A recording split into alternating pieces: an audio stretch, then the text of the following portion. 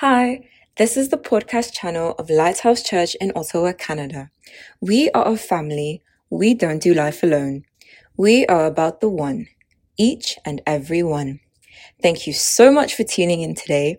Our hope and prayer is always for life change. Here is today's message. Be blessed as you listen.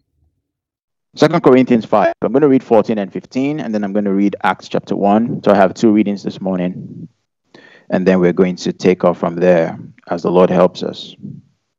2 Corinthians 5:14. The Bible says that for the love of Christ compels us, because we judge thus, that if one died for all, then all died.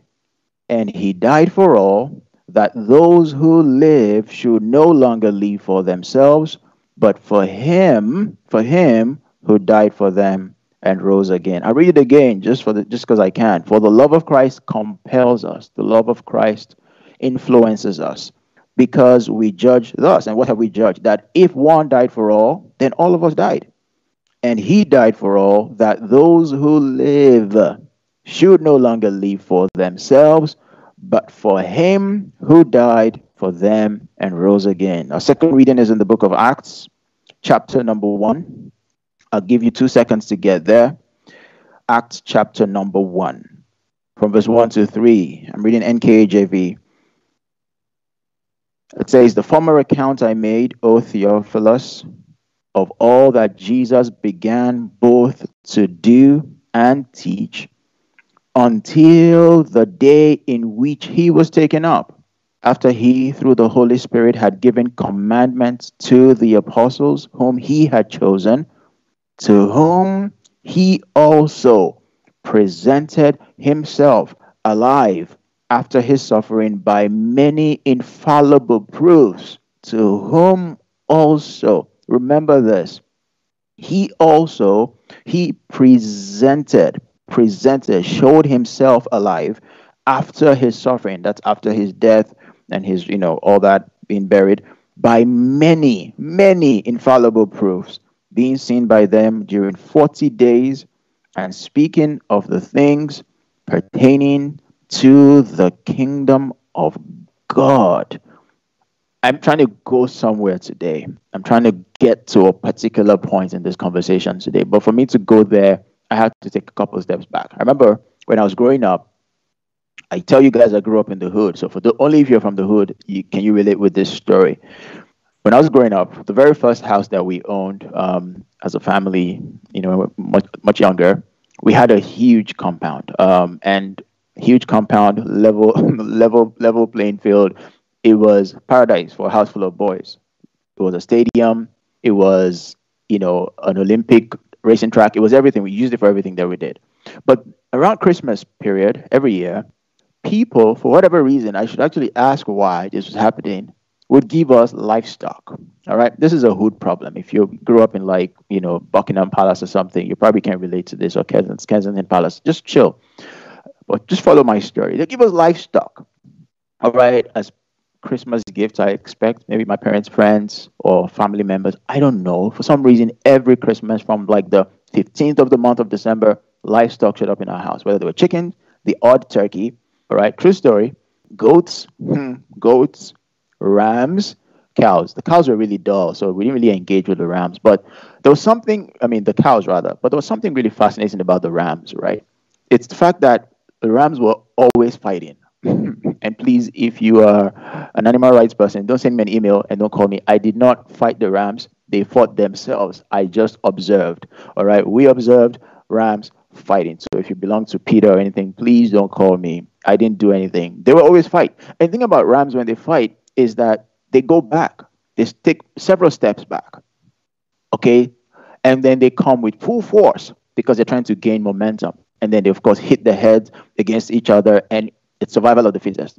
They don't die or anything. When they're tired of fighting, they suspend until lunchtime, and then they fight again. That was like real entertainment for us. That's what we did in my house growing up. So I'm basically trying to take a couple of steps back so that I can build momentum to where I'm actually going. So just stay with me and don't lose on this journey.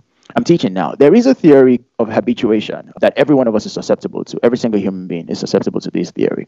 And it's a form of learning where your brain and your mind adjust, where you no longer respond to stimulus due to repeated exposure. All right. It's what we colloquially just call familiarity. All right. It's actually called habituation, where something that you would initially or you typically would react to in a certain way, over a period of time, you have become used to it and you don't react anymore. You have lost the ability to respond. You've lost stimulus, all right, for that particular thing. Maybe it's an event, maybe it's a sight, whatever it is. And it affects us in every area of our lives, by the way. So, for example, if you move into a really, really nice neighborhood, I mean, they're like $5 million homes. For the first 1, 2, 3, 4 months, thereabout, you'll drive into your neighborhood, into your estate or what have you, and you're looking at every single house and you're admiring the house. You're like, wow, this is an amazing neighborhood. Just stay there 3, 4 months and you realize that you're completely dead to that stimulus. The excitement that it creates in you is gone. It's completely eroded. It's the same with everything that happens. You get a new car, and for the first couple of weeks, you're looking for places to go. You're just jumping into the car for no reason and say, I'm going to McDonald's. You want nothing. You just drive through and say, can I just have a fork? And you drive out, all right? Because you're still excited about it. But with repeated exposure, sometimes and almost all the time, stimulus goes away. If you meet, someone, you meet, a really handsome guy or really good-looking girl or something, you're really attracted to this person and you're admiring the person. Every time you see them, you're like, wow, God, Jesus rose again. You look good. After a while, after a season, all right, you start to lose the import, all right, of how a person looks. It's not particularly good. It's good in some seasons and for some things, but it's bad in some areas of life. And we all are susceptible to this. We all have a tendency to it's the danger of familiarity. Basically, what I'm saying is that wonder fades. Wonder fades. There's a song that says, may we never lose our wonder, where we should remain wide-eyed and mystified. Let us be just like a child, all right, staring at the glory at the beauty of our King, because there is a tendency for us to habituate, as it were, if there's such a word, all right? We lose stimulus to things by repeated exposure. And it's no different in the Bible, especially if you grew up in a Christian home. You've been going to church since you were 2 or 3 years old, Sunday school. You've been exposed to the stories of the Bible. And so because of that, you lose awe and wonder when you read some of these things. The Bible makes greatness common. The Bible commonizes wonders and signs and mighty things. And so when you read the stories of the Bible, things that should naturally make a person stop and spin and do the cha-cha or run around, do whatever, you just read it and just gloss over it like, yeah, it's one of those things that happen in the Bible. But in reality, though, are those things that we should gloss over? Are those things that we should ignore? Should we really lose our stimulus to the things that the Bible says? Imagine what the Bible says, that Jesus came unto them at night walking on water. And we just read that, we're like, oh, yeah, he walked on water and Peter sank. I'm like, really? Is that really what we're going to say about that? Someone walks on water? And we gloss over it. It's because we're used to Bible stories. David and Goliath, Noah's Ark. If you were in Sunday schools, they definitely taught you stuff about Noah and things like that, right?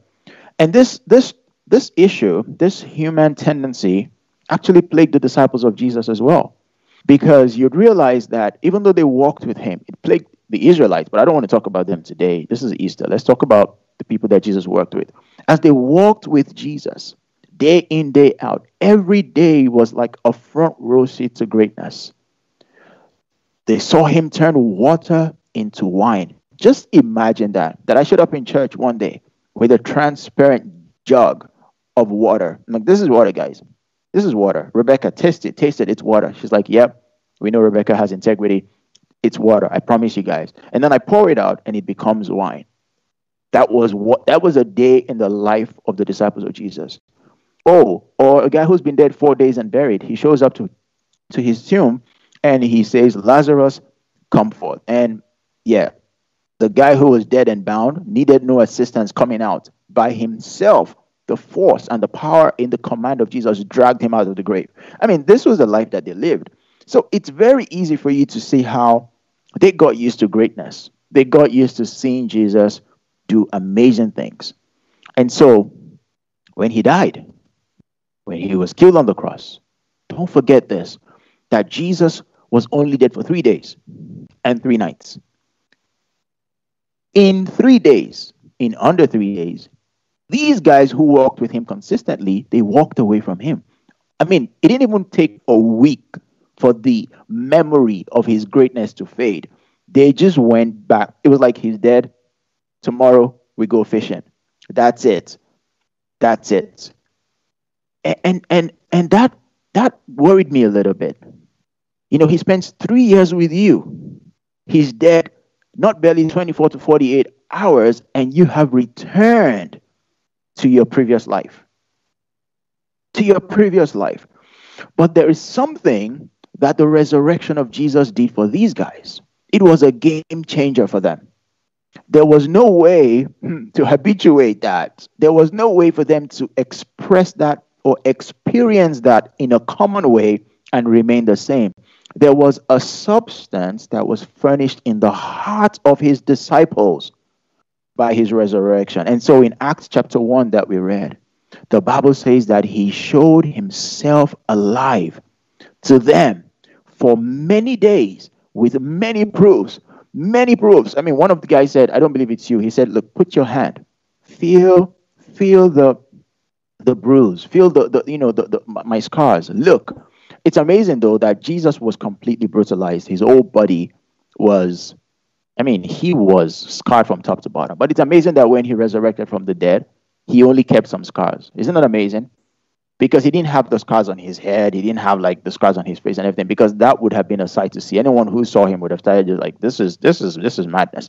Somehow his body had transformed, but he kept some scars so that doubters like Thomas could understand that indeed he rose again. And the Bible says he showed himself alive. Don't ever forget that. He showed himself alive to his disciples for many days, not just one day. So it wasn't a fluke. For 40 days, and with many undisputable, many infallible proofs that he was alive.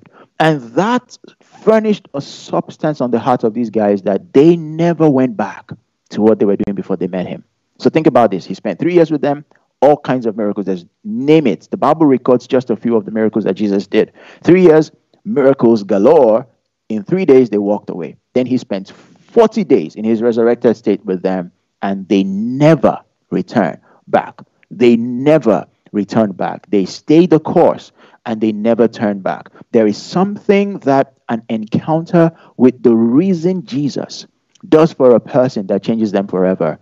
My prayer for you is that he will show himself alive in your life in the name of Jesus. My prayer for you is that Jesus will show himself alive. And I know you think, yes, I know he's alive, I believe it. But the truth of the matter is this. If we believe that Jesus is alive. So remember, there was a guy in the Bible that came to Jesus. He brought, I think it was a son or something, to Jesus. And Jesus said, do you believe I'm able to do this? And he said to Jesus, I believe. Help my unbelief. I personally believe that that's the state of the church. We believe. We have faith in him. We put our faith in him, and we do believe. But there is a dimension of faith that we don't have, because to many people, they have not seen him alive. He hasn't shown himself alive to them by many infallible proofs. And my prayer for you is this. It's very simple. And I want you to pray that for yourself right now. We can interrupt our regular scheduled programming with a 30-second prayer. Ask the Lord, show yourself alive in my life. Listen, it doesn't have to show up in a vision. If he wants to show up to you in an encounter, that's good too. I will take that. But there are things in your life that you know that only Jesus can do. And if he does those things for you, or if he does those things in you or through you, you will know for a fact that that would furnish the substance that you need, that Jesus is alive. So take 30 seconds and say, Jesus, I'm praying for everyone watching me more than anything today, that you will show yourself alive to us by many infallible. Ask him that one thing, that one situation. Show yourself alive in this situation by proof that cannot be denied. In the name of Jesus. Go from I believe, Lord, help my unbelief, to I believe, I truly believe, I will die believing. That's where we want to get to. Show yourself alive. Take 5 more seconds. Father, I ask that you show yourself alive in our lives in the name of Jesus Christ. You know what happens though when Jesus shows himself alive in your life is this. It's the book of Acts. The result is what we get in the book of Acts. It's it's an epistle, as it were. It's historical, mind-blowing events that need to be documented. So the first thing I noticed, so when I read the book of Acts, I tried to summarize the book of Acts into 3 things. If I was to say, what are 3 things that stood out to me about the disciples or the apostles of Jesus? When I read the book of Acts, 3 things. The first thing is their conviction. So this experience, this encounter with the risen Jesus furnished a level of conviction on their heart that was just mind-boggling to me. Their conviction led many of them to die physically, gruesome deaths, and they would not deny Jesus. That's the conviction that's lacking in the body of Christ today. In Acts chapter 4, they called them, from verse 15, 16, thereabout, they said, the Bible says that the rulers threatened them and said to them, never, ever again should you speak in the name of Jesus. If we hear you even say J, you're going to be locked in prison.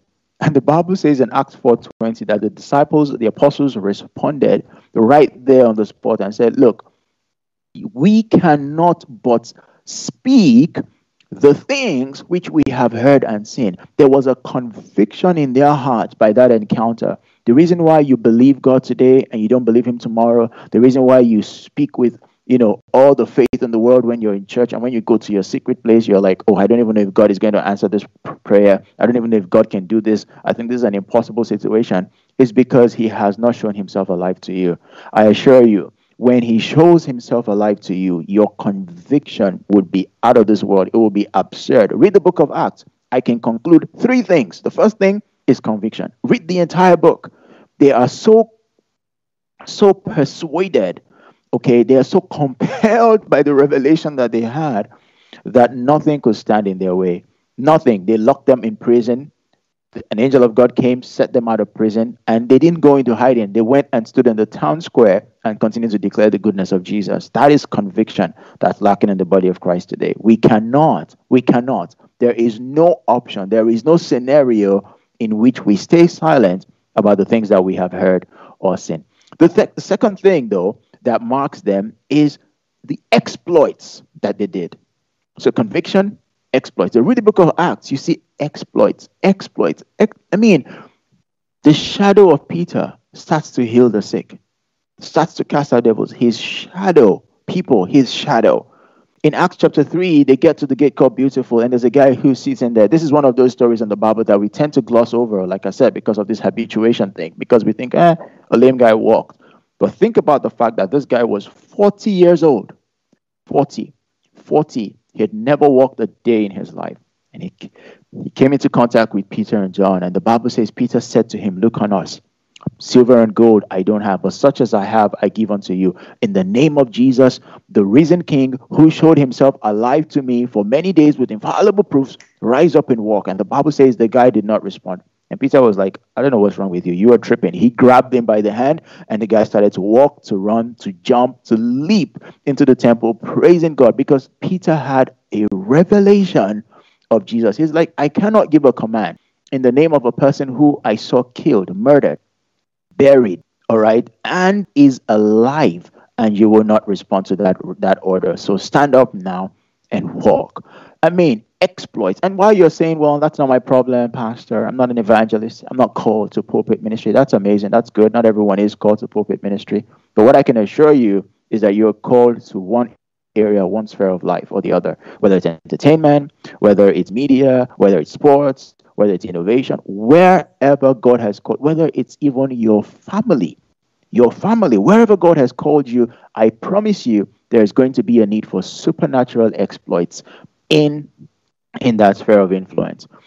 When you look at the apostles in the book of Acts, they made the supernatural occur naturally, and they did the natural with supernatural abilities. They made the natural occur with supernatural abilities, and they did supernatural things naturally. That's what I call exploits. So in your life, if exploits are lacking, if we cannot write the book of Acts about you, the acts of Essie and the acts of the bishop or the metropolitan, the acts of the apostles, the act of Helen and everybody else in our church, everyone listening to me right now, we need a fresh revelation of the risen Christ. Because in your sphere of influence, in the places where you operate, in your family, your nuclear, your extended family, where you see traces and fingerprints of the enemy, you need to bring exploits into that arena, because you have seen the risen Jesus.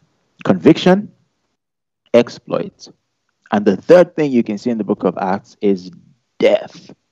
Woo! Death. Listen, I remember many years ago, 2008 was the year. I had just finished my master's in DC, and I think I finished in May. By July, I was back in Nigeria, because that was my plan. I wanted to go home, start a business, and I had my whole life planned out. It's funny how you have your whole life planned out, and God says, dream on, fella. Anyways, that's what God told me. Anyways, so I got to Nigeria, I had a plan and everything. And when I was planning to move, my final months, I had this heaviness in my heart. And the heaviness was really, I wasn't, everybody else was concerned. Why would you move to Nigeria? Blah, blah, blah. I'm like, look, from the streets, I'll survive. I'm good. I had no concern about the economy, about my prospects, about security, about anything that worried people. The only concern I had was, would I be able to continue to grow spiritually? That was my honest fear, was, would I lose momentum? Because I met the Lord in 2005. That was just 3 years before. 2006, 2007, I started chasing after God with speed. I understood the place of a relationship with God, and I was worried. I belonged to a church where, I was growing. I remember those days. I told you guys the story before. I repeat it for the sake of those who are new. I was really close to my pastor. I used to drive him up and down wherever he was going. That was my job, one of my many jobs, anyways, at the time. And I remember those days, my pastor called a prayer. This is mad. God, I pray for his soul. He called a prayer meeting from 11 p.m. to 1 a.m. every day, fam. And I remember those days. I was doing my master's. I'll be in the library. I jump out of the library, dash down to church. We'll pray. I'll go back and continue studying. That was the environment, the climate in which I was. So I was growing in leaps and bounds. I was encouraged. Another time, when that season was over, he called a 5 a.m. prayer meeting at his house, not Zoom, at his house, people. I had to get out of bed, drive to his house at 5 a.m. Obviously, God was training me. God was building me in that season. So when I was moving, I was wondering, God, I hope I can continue to grow spiritually. I don't want to plateau. I don't want to peak. I don't want to, draw back. I don't want to lose the fire that you've put in me. And so God gave me an instruction: attend a particular church. So that was good. I attended a church that had 5 members. And so I joined that church. I'm not talking about that right now. But after a while, serving in that church, we started to grow. Church started to grow and all that. Brought some people on board. Team was formed. And so there were members of the team, older people, older family members, older couples, I guess I would call them. And they said, oh, you like to pray. So there's this prayer meeting that we attend on Fridays in the afternoon. Okay, so I had my own business, so I had flexibility on my schedule. I said, if it's prayer, count me in. I'm there. So they invited me to this prayer meeting on a Friday afternoon. And I popped in there the first time. And we started, they were praying. They had about 3 or so leaders. And they were praying. I was like, yeah, I was feeling the prayers. It was really great. I was leading prayers. It was right on point, very balanced and everything. And then the first guy was done leading prayers. And then we moved to the second guy, who was another leader. And this guy says, now we are going to pray. Sorry, I have to switch to a Nigerian accent. All right, just allow me for a minute. Because this is what happened to me. No joke. Now we are going to pray. Repeat after me. So I opened one eye. I already knew that I was in for trouble. This is what the guy said. Every enemy, from my father's house, not father. Don't forget, we are repeating this after him. Okay? From my father's house and my mother's house, not mother. Opposing my destiny. Now it gets good. What are you waiting for? Fall down and die. Die, die, die, die. Prayers, prayers. So I said, I opened my two eyes at this point, and the place erupted in prayers, and I was very confused. I should have known that guy was suspect, because when the other guy was leading prayers, this guy was praying about the love of God and the growth of the church and the body of Christ should be strengthened. Really nice prayers, the kind of prayers I love to pray. This random guy, this other guy, was just standing in the corner, and he would punctuate the prayers with a scream. He would just shout, "Consuming fire!" And I'm like, bro, oh, in a dialect, by the way. And then 5 minutes and 20 seconds later, "Consuming fire!" So I knew this guy was really suspicious. Then he said we should pray, "All our enemies fall down and die. What are you waiting for? Fall down." So I had a lot of questions. I had a good laugh. But then I threatened my friends that invited me, I'm okay. I'll be fine. I'll pray at home. All right. From now on, leave me out of these prayer meetings. But fall down and die. But the title of my topic today is actually "Fall Down and Die," but a different application. Let's read the Bible. John chapter 12, verse 23. Jesus answered, saying, "The hour has come. The hour has come that the Son of Man should be glorified." Verse 24. Most assuredly, in other words, I promise you, most assuredly, I say to you, unless a grain of wheat does what? Falls down and dies. Falls into the ground and dies, it remains alone. But if it does, it produces much grain. Unless a grain of wheat falls down, falls to the ground and dies, it remains alone.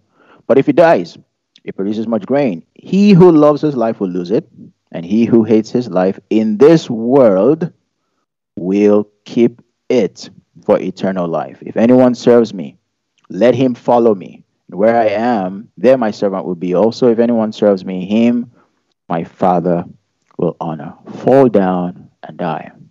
I said to us that the third thing that you can see in the book of Acts is death.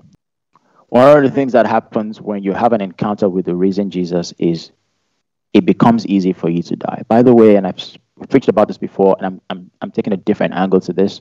Okay, if you want to listen to the previous sermon, it's The Walking Dead. All right? Death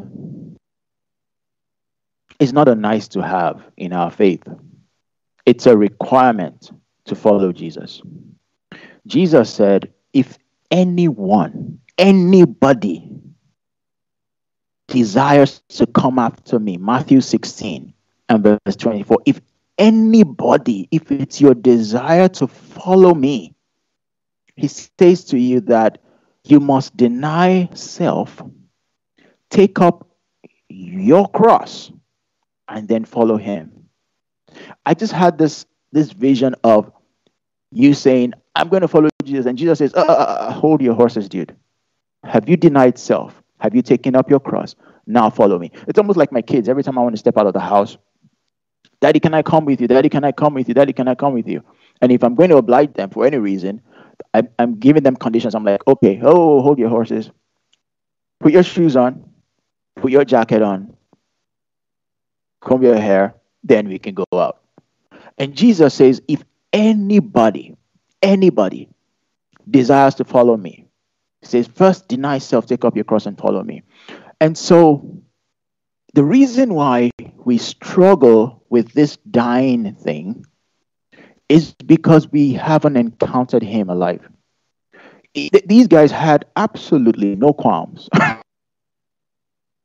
living a life that was completely focused on Jesus, where Jesus was the object and the center of everything that they were doing after they saw him alive. Nobody had to convince them. The reason why we cajole and we're like, and people are like, so Pastor, are you really saying that this is what God wants me? Is it really? I'm like, the reason why we have to go through this painful explanation for all of us and convince ourselves that we should is because we haven't seen him alive. It was like these guys saw him and they just like, self died, flesh died, all you, Jesus only, Jesus and nothing else. The Bible says in Revelation where the Bible's talking about the encounter that John the Revelator, had with Jesus. Don't forget, John was one of his disciples. John was the closest guy to him.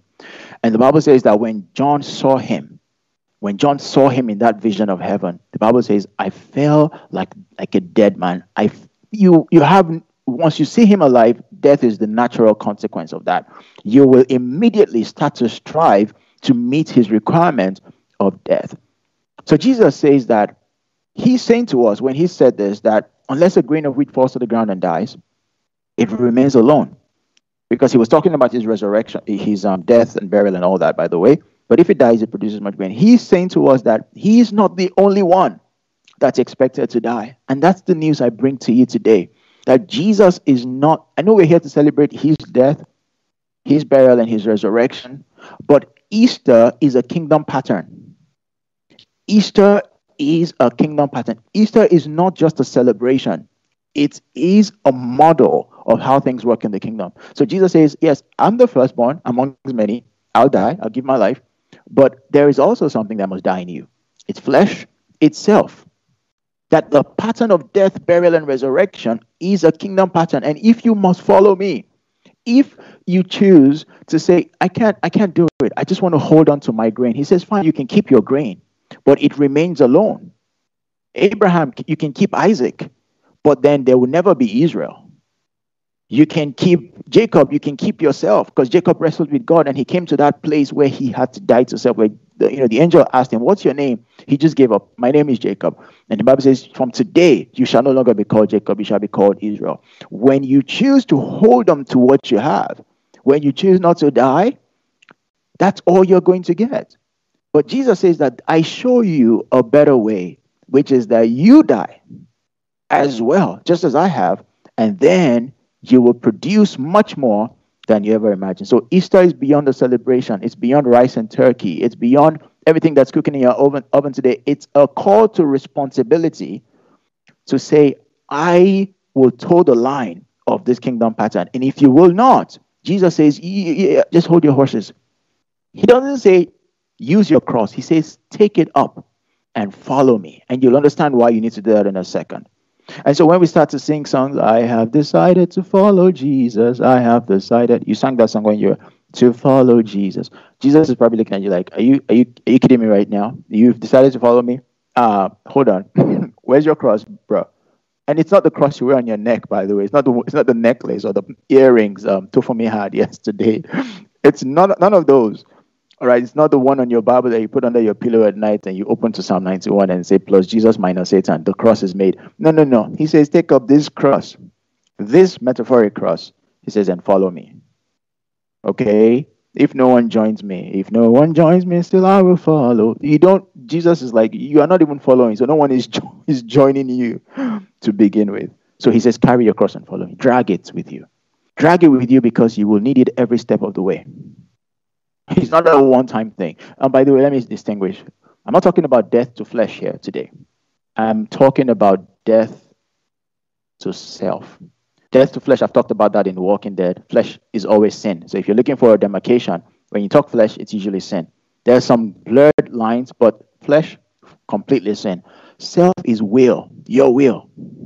Your will. So if you're still in the phase where you're still asking, Pastor, I'm dating this guy right now, and does God really say that we cannot just a little bit of kissy? Is that okay? Listen, we have that train, because I said to you that we're on a journey of discipleship, and that's exactly what we're doing. And in this season, I remember the Lord said to me last year, raise me disciples. That the church of God, that leaven had been introduced into the church of Christ. And the Bible says that a little leaven leavens the whole lump, which is like yeast, right, as it were. And the truth about it is this: when you stand before God, God would ask you based on the assignment that he has called you to do. He won't ask you some general questions. You will be accountable for the things that, like, he has committed into your hands. So in this season, the emphasis on my heart is discipleship, because that's what God is saying. I'm looking for men that can stand. I'm not looking for consumer Christians. I'm looking for contributors. I'm looking for kingdom-minded people. So if you're still in that, Pastor, is this sinful? You're still asking those questions about dying to flesh. This train, we left you in Newfoundland, okay, or Yukon. You need to hop on the next train and catch us in Ottawa. We've left you behind long ago. We're now talking death to self, because death to self is a higher consecration. We're not talking sin, because self sometimes is not sinful. It's not sinful to have a will. It's not sinful. It's just, what does God want? What will God have you do? And so when you think about the nation of Israel, every Israelite has a consecration. There are things that an Israelite must never do. They must never eat certain foods, for example. They must never intermarry. Okay? That's the general consecration of an Israelite. There's a consecration for the tribe of Levi, because they're the tribe of priests, a higher consecration. So everything that applies to the Israelites plus more to the Levites. There's a consecration for the high priest, everything that applies to the Levites and the Israelites plus more. And then in Israel, there are the Nazarenes or the Nazarites. Those guys are the closest representation or typology of dying to self, because the things that their consecration demands of them, okay, have nothing to do with sin. For example, they must not shave their hair. They're like, it's not a sin to shave your hair, but it's a consecration. So sometimes consecrations are not about sin. It's just about what God says to you in a season. They must not touch alcohol, never drink alcohol, never touch a dead thing. So that's the consecration of the Nazarene. And so we're in that place now, we're talking about death to self. You're maturing. And the thing is this, guys, listen, I'm encouraging you because it encouraged me as well. God can do way more with death than with life. Say that again so that the people at the back can hear me. God can do way more with death than he can do with life. Because if you hold on to that grain of seed, this is my life, these are my desires, these are all the things I want to do, and nothing can change my mind, and I've had this ambition since I was 5, and this is my dream, and all that, and that's fantastic. You should have dreams. And I'll tell you what your approach should be to those things in a second. God says it remains alone. That's it. Let's even assume that you achieve that. All it is still a grain of wheat compared to what God intends to do when you put it in the ground and die. Because once it dies, it's no longer your responsibility. It's his responsibility what becomes of it. You see, these guys completely died to self. Paul is on a mission. Paul is a driven individual. His personality tells you that he's a very ambitious fellow. He's on a mission. He encounters the risen Jesus on the road to Damascus, has an encounter with the Lord. And God says to him, now turn around. This is what I want you to do. Turns his entire life around 360 degrees, and he goes off on a different tangent. It's like he never existed anymore. And God, the only thing that exists is what exists within the frame of reference of what God would have him do. God does his best work with death.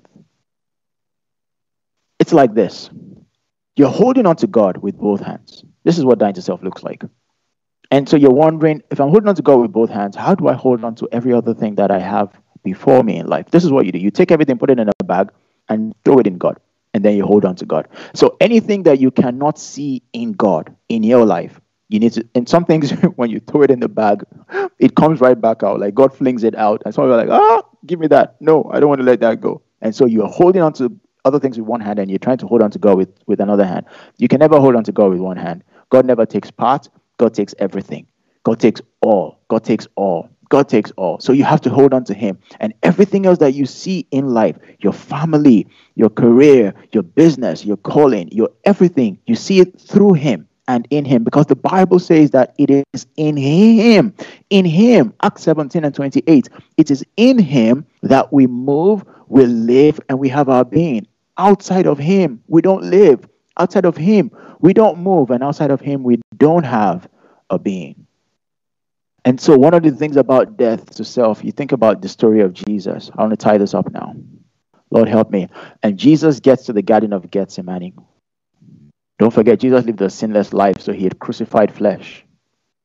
And then, obviously, we see him yield to the will of the Father consistently, so we could see that he had crucified self. But like I said, you take up this cross and follow, because it's going to be a consistent crucifixion. It's not a one-time thing. It's not like, oh, this one time God told me not to do something and I didn't do it. Ha, ha, ha, I've achieved. No. Next week, you're going to realize that, oh, where's that cross? I think I need it again, because there's something else on the horizon. And so Jesus gets to Gethsemane. Gethsemane is gross, guys. Gethsemane is a terrible place to be. It's the place where all your bragging, all your I have decided to follow Jesus, all your confession gets tested. And he's looking and he's like, are you serious? I have to go through this? He's not saying I don't want to die. He's just saying, is there another way? So it's not a sin. He's just saying, is there another way? God says, dude, what you need is strength. Angel, strengthen him. Gethsemane is gross. It's a place of commitment and surrender, and you will get there. For you, your Gethsemane might look different. You get to a place where, in one season, for example, God says to you, don't date anybody. I'm not saying, it's an analogy, okay? So don't take this literally. I'm just saying, God says to you, don't date. It's not a sin to date, depending on what denomination you're from. But in our church, we don't believe it's a sin to date. But God says to you, don't date anybody. You want to date, all your friends are dating, and that's your dying to self in that moment. And you say, yes, anything God tells me to do, I'll do. Until the very guy that you have a crush on, or the very girl who you really, really like, now starts to like you back. It becomes really hard, doesn't it, to follow Jesus? Does it becomes really hard to maintain your consecration? You're like, well, we're not going to sin, but God said, do nothing. That's Gethsemane. And then the Bible says Jesus he started to sweat blood. Gethsemane is a place of tears, of sweat. It's a place where a person has just offended you. They've wronged you. You're angry. You're in the right. They're dead wrong. And God says to you, go apologize. Oh, I have decided to follow Jesus, right? So you're dead to self. Go apologize. And you're like, seriously, God, can you find another way? Can you find another way? And God says, no, that's the way. Go and apologize. Dead to self. Dead to self. Gethsemane. And the thing about Gethsemane is that it's actually a door. Because after Gethsemane, Jesus goes, they pick him up, they take him to the high priest. That's why you must take up your cross and continue to follow him. And he gets to the high priest, and these guys are just talking out of the sides of their mouth. And he's there looking at them like, are you kidding me? I made you, dude. They're mocking him. The soldiers beat him up. They take him from there. And at every step of the way, Jesus could have changed his mind. If he went from Gethsemane straight to the cross, at least you would say he didn't have much opportunity to change his mind. It's the same thing like that. The analogy I was just saying, this guy who you've been looking at, and he's really cute. He's exactly your type. When you wrote your list when you were 13, he ticks all the boxes. All of a sudden, he comes to you and he's now pursuing you. He's like, baby, let me drink your bath water. Crazy stuff. And you're like, oh, God, why are you tempting me with this? Why are you tempting me with this? And the guy is really everything you want. And God is like, what are you going to do? God is not against your happiness. God is looking to see, are you dead to self? Because I can do much more. I will bring much better. That grain of seed, unless it falls to the ground and dies, it remains alone. He went from there, he went to Pontius Pilate. He went from Pontius Pilate, he went to Herod. And every step of the way, I'm like, Jesus could really have just changed his mind. I said, let me just show you guys how powerful I am. Let me just show you. Let me just act like the mother of dragons. Dracarys. Personally, if I was Jesus and they took me to the cross and I endured all that suffering naked on the cross, my last words would not be, it is finished. It would be Dracarys. And if you don't know what Dracarys means, it's tongues. It's the mother of dragons. That's dragon fire. God would just kill all of them for me right now. But Jesus never did that. Because he was dead to self. He put the will of the Father above his immediate needs, above his most pressing needs, because he was dead to self. You must carry this cross with you. The very friend that has upset you and you're upset about, and God says, don't say anything to her. That same friend will come to you within the next 1 hour and say, can you do me a favor? And God is looking at you to see. That's the point where you react. You're like, listen, are you from the devil? You really just pissed me off. I'm still trying to work this thing out with God to leave you alone and spare you the lashing I was going to give you. And now you've come looking for a favor. And then you're like, let me think about it. And the friend goes, that's how you always behave. You're not very nice. And you're like, oh, Jesus, that is the temptation from Gethsemane to high priest to Pontius Pilate till you get to the cross. You carry the cross with you and go. It's death to self. So what does it look like? Self-absorption. Are you absorbed with yourself? Self-absorption, guys. Are you self-centered? Is everything about you? And even in situations, you never see God's perspective. You never see people's perspectives. You only see your perspective. God says, no. No, no, no, no, no. Are you self-reliant? Whoa, that's a big one. Because we know those who are self-reliant by how you approach situations. Do you try to figure things out before you talk to God? Are you self-reliant? Are you self-promoting? Are you self-promoting? Are you absorbed with yourself? Listen to your self-talk and judge. If you're dead to self, the Lord spoke to me specifically about this one, and this one shook me because I'm like, God, are you serious? He says, if you're dead to self, you cannot worry. I said, really? I guess myself is very alive then. For real. He's like, yeah, because you're dead to self. It means that it's me. You have to look unto me and me alone. So is worry overtaking your life? Dead to self. So if you're dead to self, you cannot be offended. You cannot hold grudges. If you're dead to self, you cannot even fear. You know that? So a dead body and a grenade went off beside. He's not going to move. Can't fear. Lost the ability to fear. It's God in him. In him. In him I live. I move. I have my being. In him. Dead people, they can't take glory. Are you always taking the glory? Anything happens, you find a way to, make it about you. Dead people have no agenda. Dead people live like this. God, what would you have us do in this season? And the things that you're thinking about doing that come to your heart and have legitimacy, you subject it to his will. God, I'm thinking about doing this. What are your thoughts? Dead people are in a state of perpetual rest. But specifically around worry, the Lord said to tell someone, just leave it alone to me. Give it to me. Give it to me.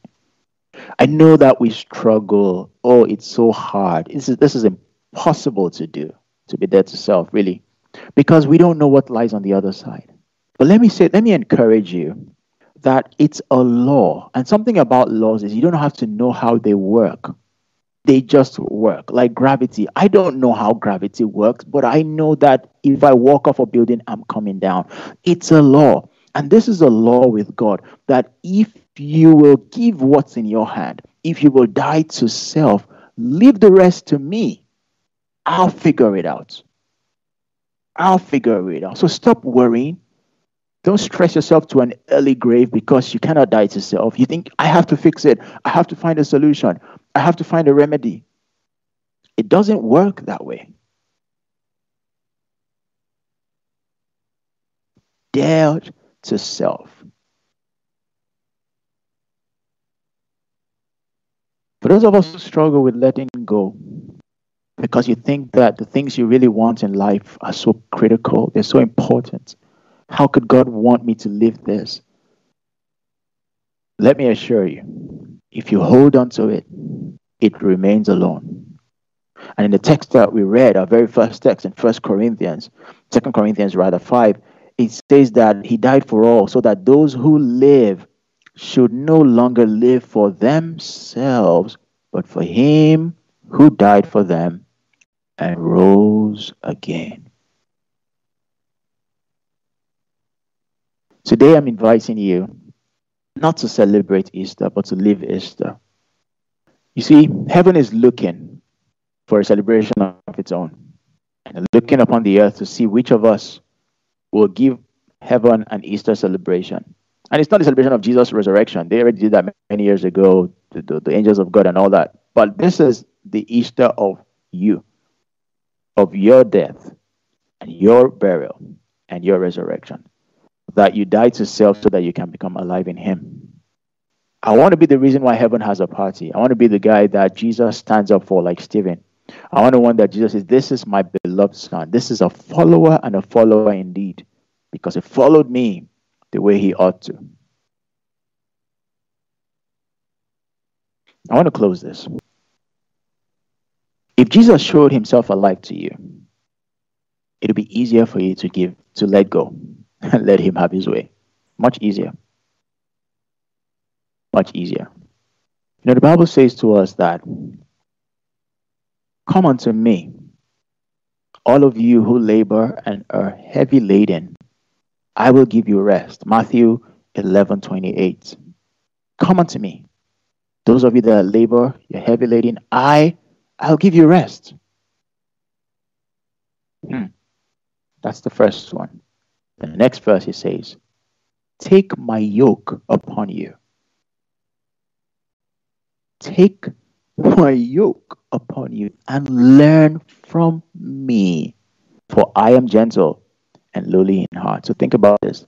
Come unto me, you labor and heavy laden. That's a salvation call. All of you just come. Just come, just come, just come. But once you come, he says, now I take your burdens and all that, but I'm going to give you something. It's called a yoke. Take it upon you. He says, my yoke is light.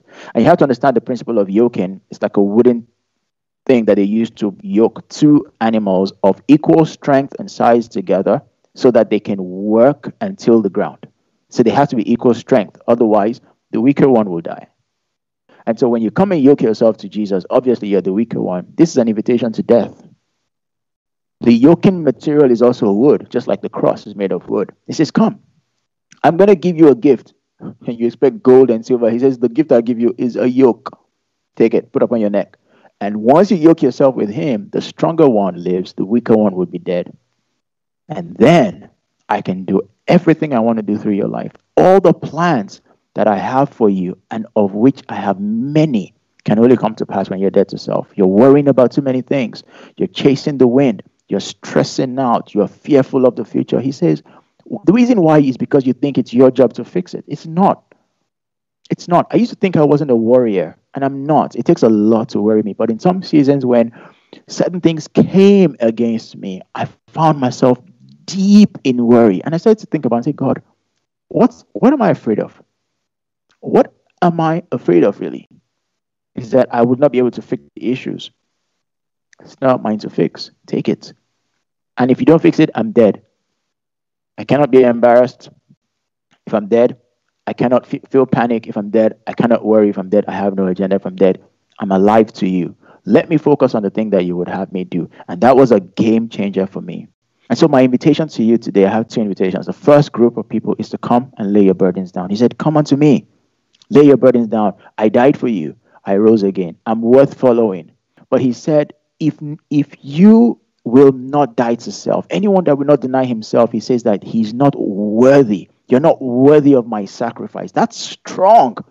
That's strong. That's what Jesus said. He said, if you were not willing to do what the requirement is, he says, you're not worthy of my sacrifice. You're not worthy. So don't claim me. Don't just confess me. And then you turn your back on the responsibility. Jesus says that you're not worthy. Anyone who would not do this is not worthy of me. I want us to show ourselves worthy of him today. The second decision I need to make is, God, I give it all to you. I surrender all indeed. I give it to you. I follow you in spirit and in truth. Thanks again for listening. To hear more messages like this one, make sure you subscribe to our podcast channel. If you want to be a blessing to others, share the message. To stay connected, download our app and follow us on Instagram at Lighthouse Church Ottawa. We love you.